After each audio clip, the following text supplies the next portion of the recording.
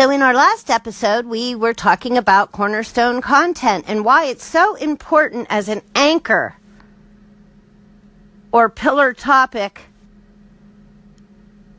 extension.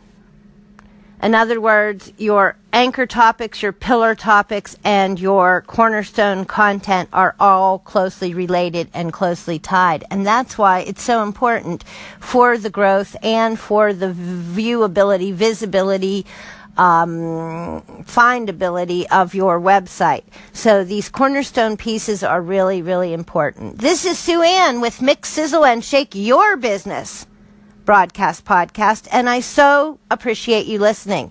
Now, let's talk about what's next on this cornerstone content guideline. We talked about first doing the due diligence and the keyword research.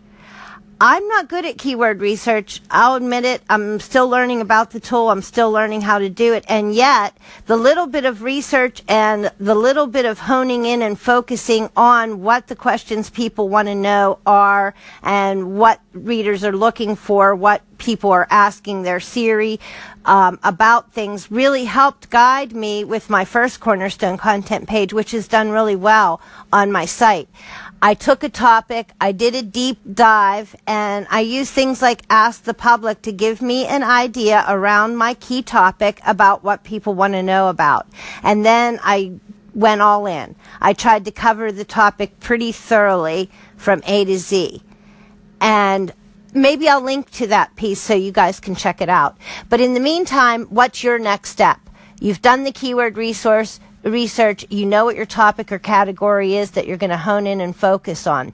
So then step 2, now let's start with this caveat. Pick one page, a page to write.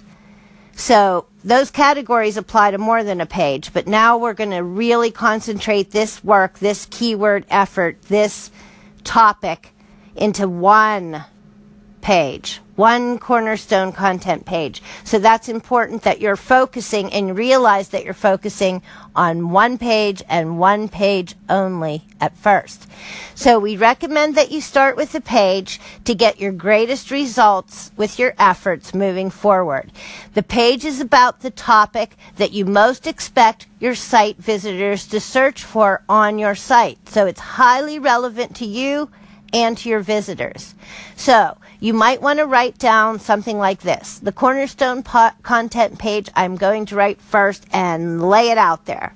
Now, when you do a working title, do not type it into your WordPress. Do not ever type it into your WordPress until you're set on the title, because you don't want your link to be set up with something that isn't what you want your title to be, or your keywords to be on that title. So don't pick your headline, your page title, and have it set in stone at this early stage. In fact, I often do 25 headlines before I choose the one that's going to go. And we'll look at the CoSchedule headline analyzer and make sure that our headline in our head is also one that's going to work out in the world. So, and there's another couple things you can do too when we get to that part for checking your headline.